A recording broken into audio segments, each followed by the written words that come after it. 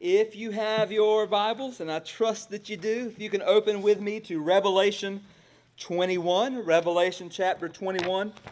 And over the past 18 weeks, we have unpacked attribute after attribute after attribute of our awesome and gracious God in a series that we called Behold.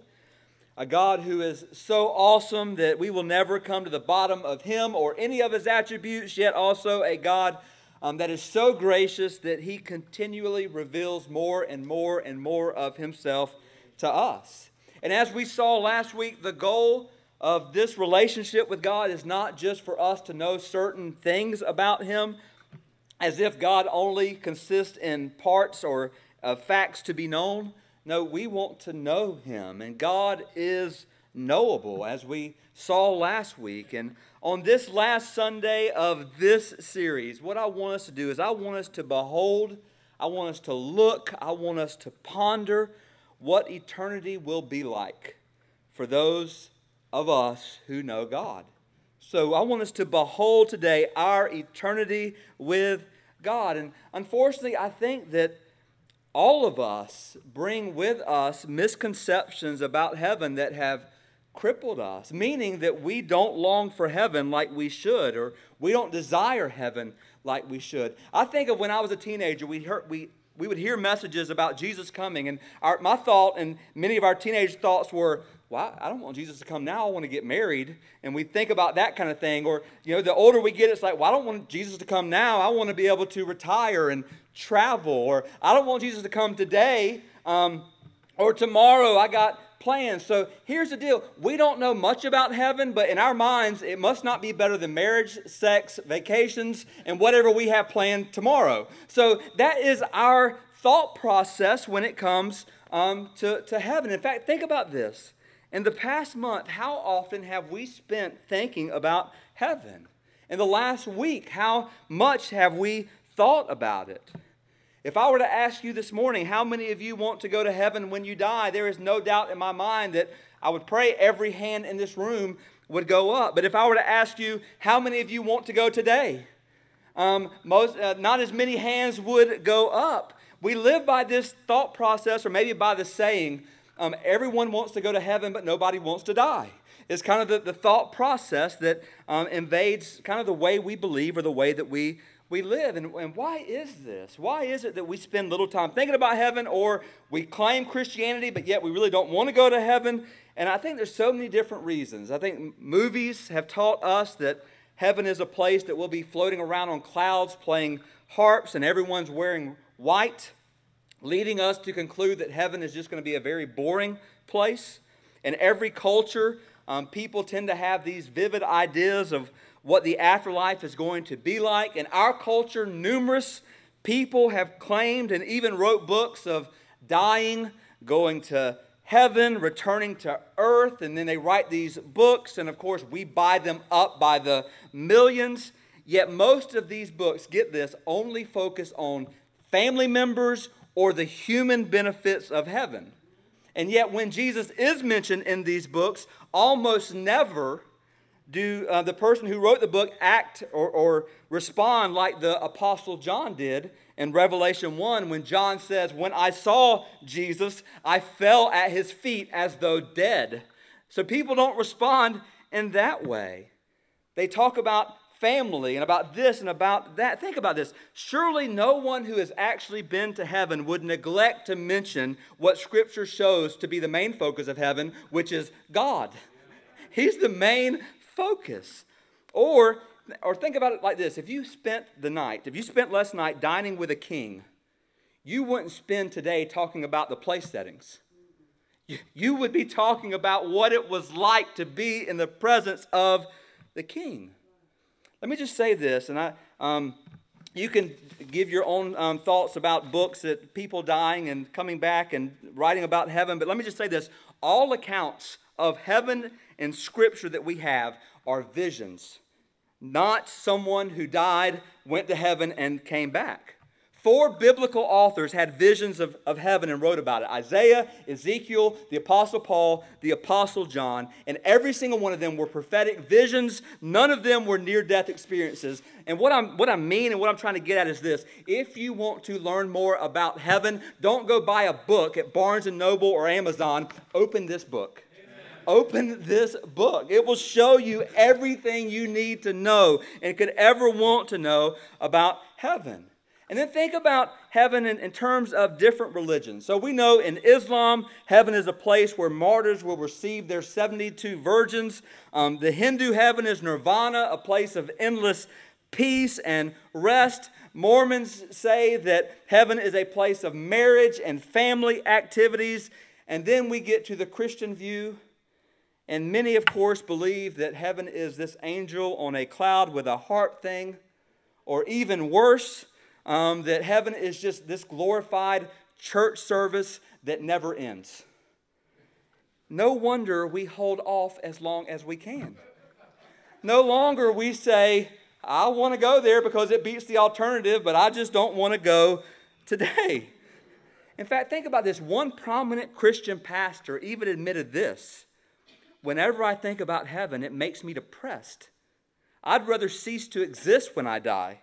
I can't stand the idea of an endless, boring existence. To me, heaven doesn't sound much better than hell.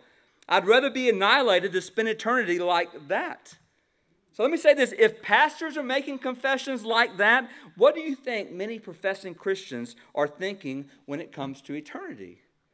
And here's what I'm saying. The problem is to think that way, as if heaven will be boring or whatever else it is that we come up with in our minds, is to fall short of what the Bible says. It's to lessen the treasure that the Bible points to. It's to diminish the prize of our Christian lives. In fact, let me say this. The fact that notion would even enter our minds demonstrates the extent by which we have been deceived by the evil one. Satan has so deceived us into thinking that heaven is just a place that we get to go to, but we really don't want to. Oh, how far our thoughts have fallen from what the Word of God says. So if you're able, I'm going to ask you to stand with me as we honor God's Word. We're going to read Revelation chapter 21, verses 1 through 8. And I pray that during our time together today that God will lift up our thoughts concerning what our eternity will be like in His presence, and that we would actually leave here wanting to be there more than when we walked in. So beginning at verse 1, it says this. John writes, Then I saw a new heaven and a new earth, for the first heaven and the first earth had passed away, and the sea was no more. And I saw the holy city, New Jerusalem, coming down out of heaven from God, prepared as a bride adorned for her husband. Excuse me, and I heard a loud voice from the throne saying, Behold, the dwelling place of God is with man. He will dwell with them, and they will be His people, and God Himself will be with them as their God. He will wipe away every tear from their eyes, and death shall be no more, neither shall there be mourning, nor crying, nor pain anymore, for the former things have passed away. And let us pause there and say, Praise God. Glory, hallelujah. Verse 5, And He who is seated on the throne said, Behold, I am making all things new. Also He said, Write this down, for these things are trustworthy and true. And He said to me, It is done. I am the Alpha, the Omega, the beginning and the end. To the thirsty I will give from the spring of the water of life without payment. The one who conquers will have this heritage, and I will be his God, and he will be my son. But as for the cowardly, the faithless, the detestable, as for murderers, the sexually immoral, sorcerers, idolaters, all liars, their portion will be in the lake that burns with fire and sulfur, which is the second death. Let's pray together. Father, we come before you. And Lord, teach us, God, teach us what we need to know concerning our eternity with you. Forgive us for where we have allowed Hollywood or books or other things, God, to lessen our view of what you have or will prepare for us. I just pray today for anyone in this room or who will be in this room that doesn't know you, that today would be the day of salvation. Lord, just tune our hearts today with you. In Jesus' name, amen. And you may be seated. So the picture that we get when we come to Revelation 21 is that of a new heaven and a new earth. The Bible says in the future that heaven will literally come down. So I want you to think about heaven in literally three historical contexts. The first picture that we get of heaven is in Genesis 1 and 2 in Eden. In the Garden of Eden, Adam and Eve literally walked with God. They talked with God. They experienced uninterrupted fellowship with God. That is a picture of what heaven will be in a world where sin had not yet entered. Then the second historical context of heaven is the intermediate heaven, where believers who die in faith are presently right now with God. Yet they do not have yet their resurrected bodies because Christ has not yet returned. So all of our loved ones who died in the faith are, we believe and know, are presently with the Lord. They are with Him. They don't have resurrected bodies yet because Christ has not yet returned, but they are with Him, experiencing all the blessings of being with Him. Then the third historical context is this: the new heaven and the new earth. So many don't realize, unfortunately, that the heaven that our loved ones are at now is not the future home of believers. The exact location of heaven now is unknown, but we are told that one day it will be on the new earth.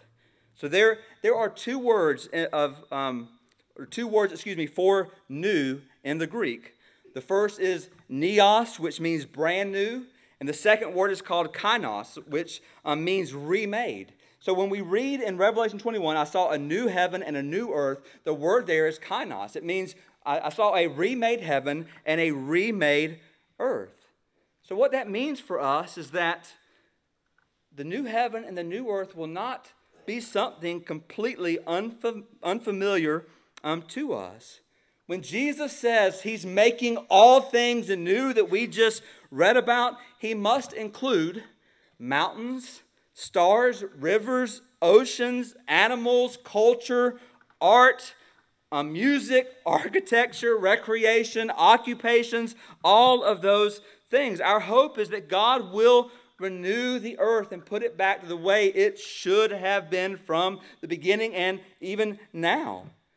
N.T. Wright says that we can get a glimpse of this newness of what's coming by looking at the resurrection of Jesus. One day God is going to do with the entire cosmos what He has already done with the resurrected Jesus. In other words, the new heaven and the new earth will look a lot like the old heaven and the old earth, minus the curse of sin, plus the ongoing, continual presence of God. Where creation's beauties will be heightened, creation's pleasures will be strengthened, our limitations of sin will be removed altogether. I think of the words of Wayne Grudem, who says, heaven refers to two distinct places: the abode of believers who die in the present world and immediately join God in a place that Scripture calls heaven, and the new earth, which will include all the redeemed of all the ages after God completes His saving work. In fact, heaven may be defined as follows: the place where God most fully makes known His presence to bless. Or if you want a good definition of heaven, heaven is the abode of God. Heaven is where God dwells. So with the remaining time that we have this morning, I want us to dive into three truths related to our eternity with God. And I pray that these truths will challenge us as well as encourage us, making us long for what God has in store for us. So the first truth I want us to see this morning is this: there are decisions that seal our eternity. So there are decisions that seal our eternity. The reality is that the Word of God teaches very clearly that after death there are two options. Only two options. There is either eternal life or eternal death, and that is for every person. And Revelation 21 gives us a picture of God's blessing and God's judgment. And it makes sense when we remember that God is the Alpha and the Omega. He is the beginning. He is the end. He gets the first word in all of history when he says, "Let there be," and he gets the last word in all of history. And we read about it in verse 6. He says, "It is done." It is done. He gets the last word. And here's what we know, that those who revered the King here on this earth will experience inexpressible and eternal joy. So those who revered King Jesus will experience inexpressible and eternal joy. We read about this in verse 6, and it tells us, kind of moving forward into verse 7, that the one who conquers will have this heritage. The one who's thirsty, I will give from the spring of the water of life, in verse 6. So every single person in this room and all of history will one day meet God as the Omega, as the end. And for those who came to him through Jesus Christ, for those who thirsted for Christ, for those who overcame, according to verse 7, in Christ, who did that, there will be eternal joy. Think of it like this: saving faith, the belief that leads us to eternal life, is the thirsting of the soul for satisfaction that only Jesus can give. If you prefer the beverages of this world to the life-giving water that God gives, you will never know eternal life. You'll never know it. Here's what we know. No one in their right mind would prefer hell over heaven, but many prefer anything over God. Many prefer anything over God. And let me just say this, and let me just make this very clear. Anyone who does not make much of the thought of spending eternity with God is not fit for heaven. If your idea of heaven, if the thought of spending forever with God doesn't just do something in your heart, then you aren't fit for it. You don't know what God desires for you to know. Which leads us to the second truth, which is that, think about this, those who revere the King will have inexpressible and eternal joy, but unfortunately those who rejected the King will experience irreversible and eternal justice. Look at verse 8. Such a sad scripture. But the cowardly, the faithless, detestable, murderers, sexually immoral, sorcerers, idolaters, all liars, their portion will be in the lake that burns with fire and sulfur, which is the second death. So for those who reject the King, instead of eternal joy, they will get eternal justice. And there's a few thoughts pertaining to verse 8.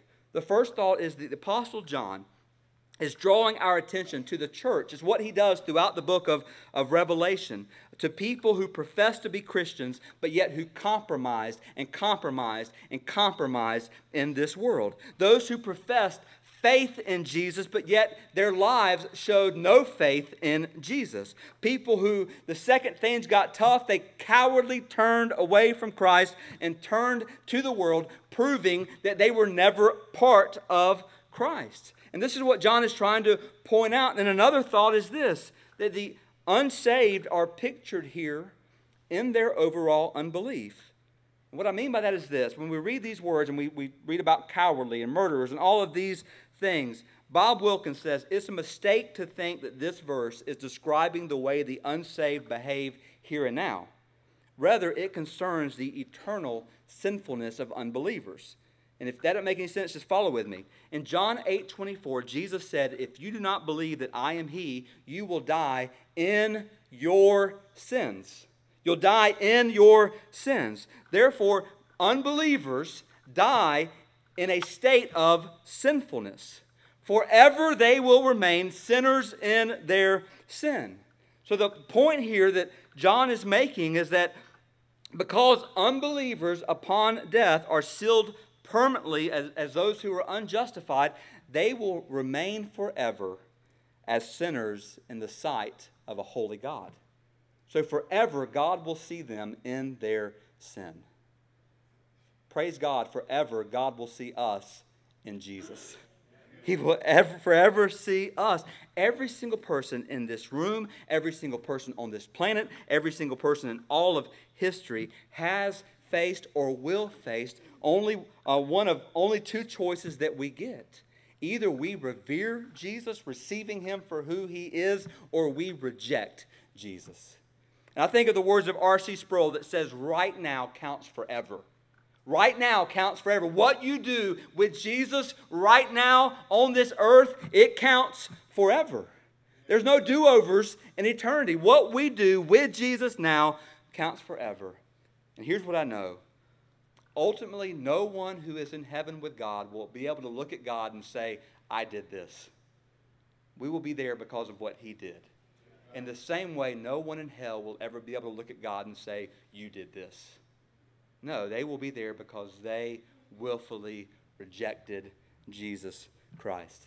There are decisions that seal our eternity. But then secondly, there are delights that sweeten our eternity. There are delights that sweeten our eternity. This is what awaits believers in Christ. Get this, what awaits us? We will be with him. We'll be with him. Listen to this. In Revelation 21, he will dwell with them. God himself will be with them as their God. We'll be in a place where death is replaced by life, where night is replaced by light, where corruption is replaced by purity, where the curse is replaced by healing and blessings. And what does that mean for us? It means, look at verse 4. Here's what it means for us. He will wipe away every tear from our eyes. And death shall be no more, neither shall there be mourning, nor crying, nor pain anymore, for the former things have passed away. For those that are going to experience that, there should at least be something. I expect at least one amen. There's someone somewhere that one day is looking forward to that. Apparently they're not in this room, but they're somewhere looking forward to what's coming. Think about this, brothers. Don't miss this. No pain. No pain means no chronic illness, means no aching joints. It means no physical suffering forever. No mourning or crying means no depression, no fear, no worry, no anxiety, no stress, no misunderstandings, no relational conflicts, no more emergency room visits, no more intensive care units, no more hospice care. No more pharmacies, no more children's hospitals, no more funeral homes. No more homicide detectives, no more grief counselors, no more pain managers. Brothers and sisters, God has already saved us from the punishment of sin. But one day he will save us from the pain, he will save us from the power, and he will save us from the presence of sin.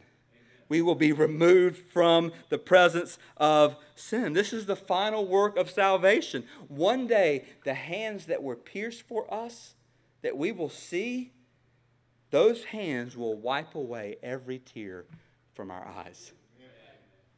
J.R.R. Tolkien uses one of the best phrases, saying that on that final day, all the sad things on earth will come untrue. On that day, all the sad things on earth will come untrue. And come untrue doesn't mean we forget all about them altogether, but that the bad effects of our lives will turn into good effects. That heaven will not merely end our pain, somehow, supernaturally, it will mend our pain. It will mend our pain. I love the account of Joni Eareckson Tada. How many of you have ever heard of her? I love her. I love reading about her. She's a quadriplegic who broke her neck, I'm going to get this out, as a teenager in a diving accident. She's now 69 years old. If you have been keeping up with her, she is in the hospital right now suffering with breast cancer, pneumonia, really struggling, asking for prayer. But God used this accident that happened as a teenager to bring her back to himself. In one of her books, she writes these words, and I love this. She's lived all of her life in a wheelchair, and just listen to her words. I hope in some way that I can take my wheelchair to heaven. With my new glorified body, I will stand up from that wheelchair on resurrected legs, and I will be next to the Lord Jesus. I will feel those nail prints in his hands, and I will say, "Thank you, Jesus." He will know I meant it because he will recognize me from how hard I leaned on him during my sufferings. And then I will say, "Lord Jesus, do you see that wheelchair over there? Well, you were right. When you put me in it, it was a lot of trouble. But the weaker I was in that thing, the harder I leaned on you. And the harder I leaned on you, the stronger I discovered you to be." And then she says this, "I do not think I would ever have known the glory of your grace were it not for the weakness of that wheelchair. So thank you, Lord Jesus, for that." And then she writes this, "Now, if you like, you can send that thing off to hell." All the sad things of this earth will immediately come untrue. There's an amazing side note here. In the first 2 chapters of Genesis, Satan is not mentioned. He is not there. And in the last 2 chapters of Revelation, Satan is not mentioned. He is not there. He is gone, and the eternal presence of God is our new reality. We will be with him, the lights that sweeten our eternity. And then lastly, the third truth is this: there are descriptions that summarize our eternity. There are descriptions that summarize our eternity. And the description is that our new reality, the new heaven and the new earth, will be a place of wonder. It will be a place of worship. It will be a place of work. Let me just explain that to you. Heaven will be a place of wonder.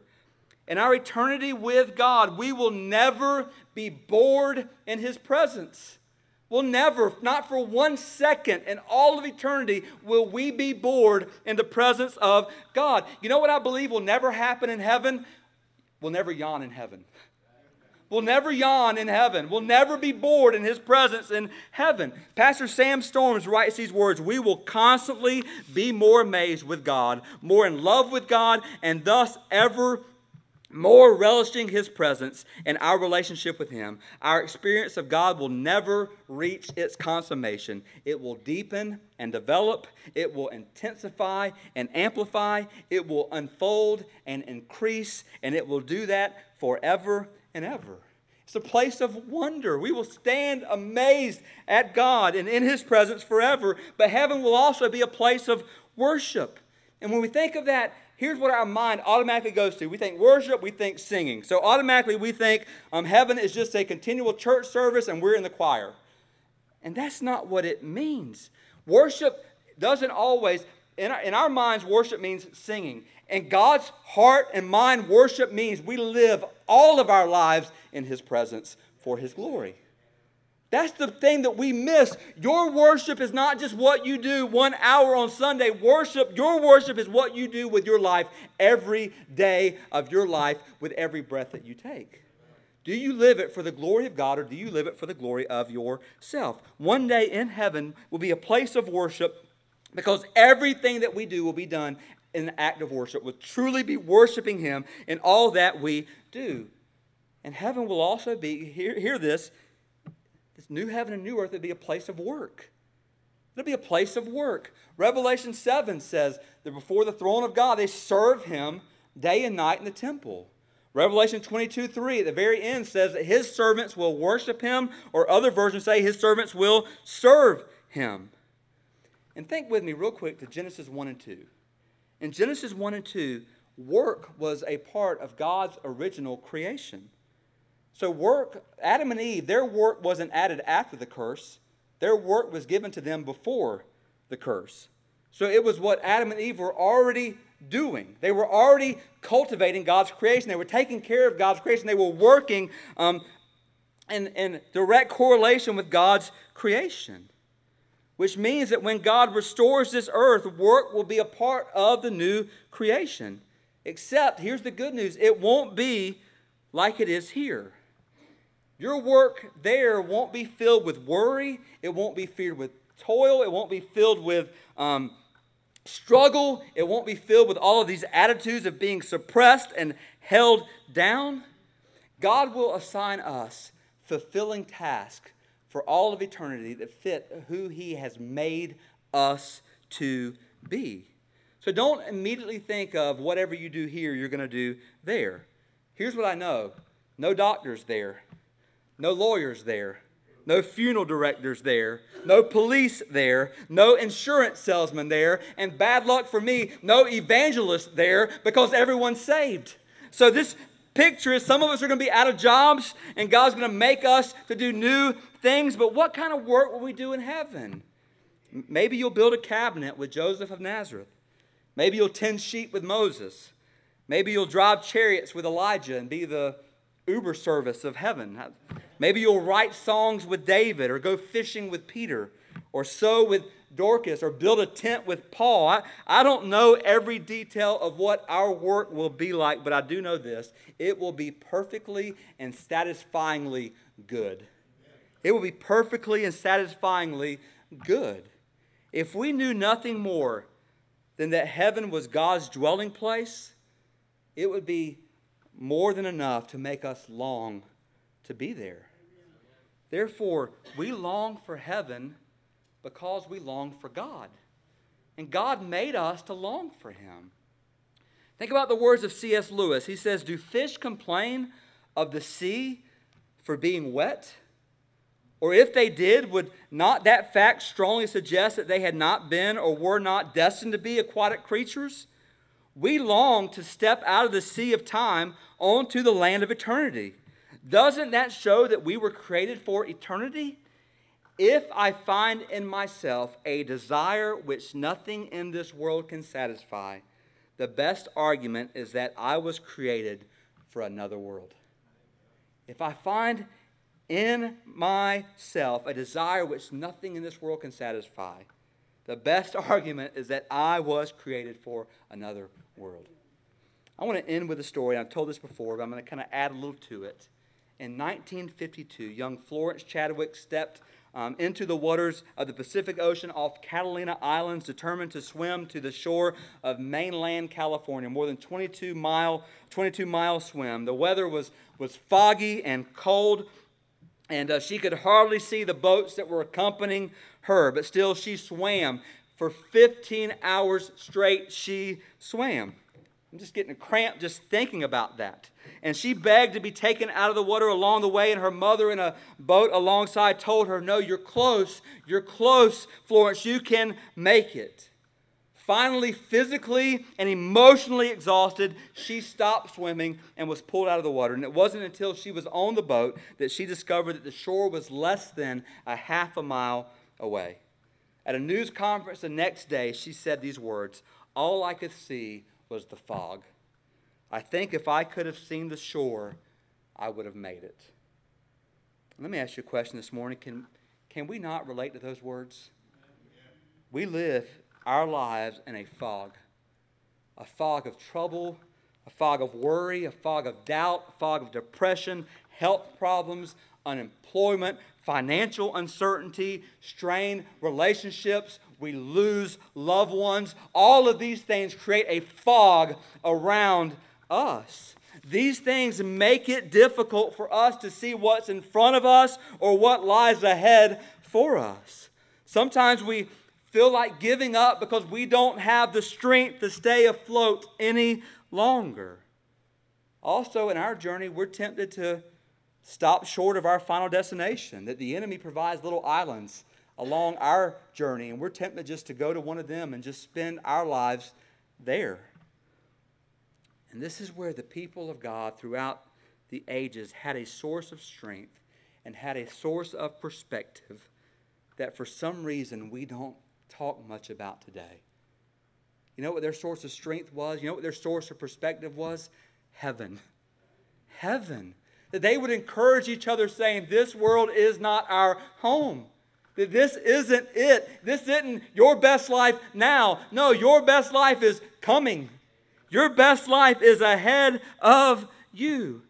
There is a beautiful, magnificent shoreline that exists for us, even through the fog, even in spite of all the earthly temptations. It is there and it's waiting for us. Let me finish the story of Florence Chadwick. 2 months later, she tried again. This time it was foggy, it was cold yet again, but this time she made it. And when asked what the difference was, she said, the first time all I could see was the fog. The second time I kept a mental image of the shoreline in my mind, and I knew it was there. It was there. Brothers and sisters, maybe the fog in our lives is keeping us from seeing the shoreline. Yet we pick up this book and we open this book and this book says it's there. It is there. It is there. Let's not live our lives saying, if only I could see the shore, I would have made it. No, it's there. It's there. Let's get a mental picture of it. Let's long for it with our hearts. Let's not stop short of it. Let's go on. For the Christians, we have a shore, and we have the shore is a person. The shore is a place. The person is Jesus. The place is heaven. Let us give our lives knowing what awaits us is better than we could ever imagine. If all we know about it is that God is there, that should make us long for it even more. He is there. And there is coming a day where He will wipe away every tear from our eyes. No more sickness, no more pain, no more sorrow, no more death. Praise God. Don't we want that? God is saying, you do. You do want that, desire that, because God has that for us. If you can go ahead and stand to your feet, we're going to call the musicians forward as we enter into this time of invitation and consecration, where we say whatever it is that God is telling you to do, that you would do it. And let's pray together. Father, we come before you now, and Lord, we thank you for the reality of your word that tells us that you have prepared a place for us. And Jesus, you said that if you have prepared a place for us, you promise that you will come again, that where you are, there we may be also. We thank you for the future, that one day we will dwell in a new heaven and a new earth, free from sin, free from the curse, where you are dwelling with us. We are dwelling with you. We are experiencing a perfect world as it was meant to be. God, we long for that day. God, I pray for anyone in this room or that will be in this room that doesn't know you, that today would be the day of salvation. That you would show them, God, how much they need you. And that they would call upon the name of Jesus. They would call upon Jesus and be saved. But for others in this room, God, maybe there are some that all we see today is the fog. And maybe that's what we are saying. If only we could see the shoreline, we'd make it, but all we see is the fog. And God, I pray that you would just burn in our hearts that reality that the shore is there. It is there. It is awaiting us. You are there. You are awaiting us. God, may we long for that. This world is not our home. This world is not our home. Thank you for all that you have in store for us. We pray these things in Jesus' name. And all God's people said,